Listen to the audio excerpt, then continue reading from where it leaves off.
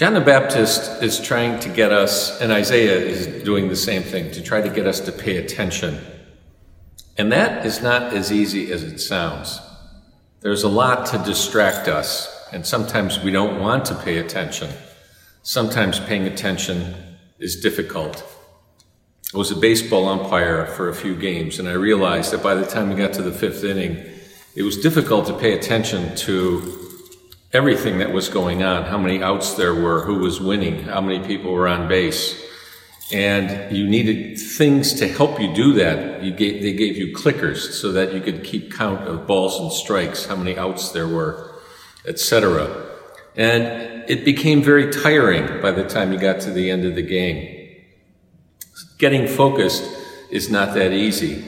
There's a kind of a famous story about the brother of Stan Coveleski. He was a baseball player for the Cleveland Indians who was in the Hall of Fame. Stan led the Indians to a 1920 World Series victory. But his brother George played for the Pittsburgh Pirates, and he's not in the Hall of Fame. And there's a story about him once where in the late innings of a very crucial game, somebody gets on first base, and the next thing the person does is steals second base. And the manager is furious. He comes out, he yells at George Coveleski. He says, "How can you possibly let him do that?" And George said, "Well, I didn't know anybody was on first base." He wasn't paying attention, obviously. But what does John the Baptist want us to pay attention to? I think, first of all, we need to pay attention to what God has done for us, to creation, to life, to its extravagance, to the fact that we have it. I had a high school teacher at St. Ignatius in Cleveland, and after every single thing we read my sophomore year, his only comment was to shake his head and say, "Bitter irony." It didn't matter if it was biography, history, comedy, satire, it was always bitter irony.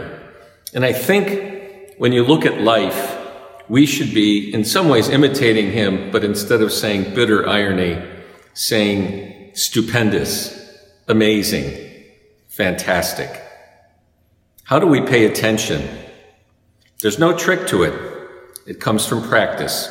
It comes from constant monitoring.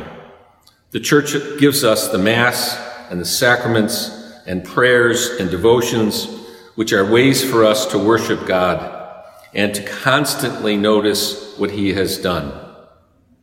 If you've ever been in a car that's driven by a bird watcher, and I do not recommend it, you will begin to realize that he or she is seeing all kinds of things that you are not. You're hurtling down some highway at 65 miles an hour, and all of a sudden the driver says, "There's a red-tailed hawk in that tree 50 yards off on the left." And you are bewildered. What tree on the left? And it has passed you by. Or the guide who points out something about a painting that you never noticed before. Or a musician who points out something you never thought of before in listening to a particular piece of music. Annie Dillard, in her book Pilgrim at Tinker Creek, describes rounding the corner of a 4-story building and seeing a mockingbird take a step off the gutter at the very top. It plummeted 4 stories, wings still folded close to its body, when at the last moment it pulled up and landed perfectly.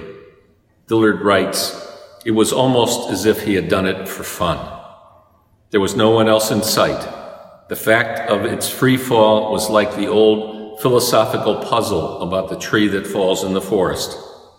If I had not seen him, would he have fallen so beautifully, so gracefully? The answer must be, I think, that beauty and grace are performed whether or not we will see or sense them. The least we can do is try to be there." The Lord performs for us all the time. He has created us. He has given us extravagant gifts. He has saved us.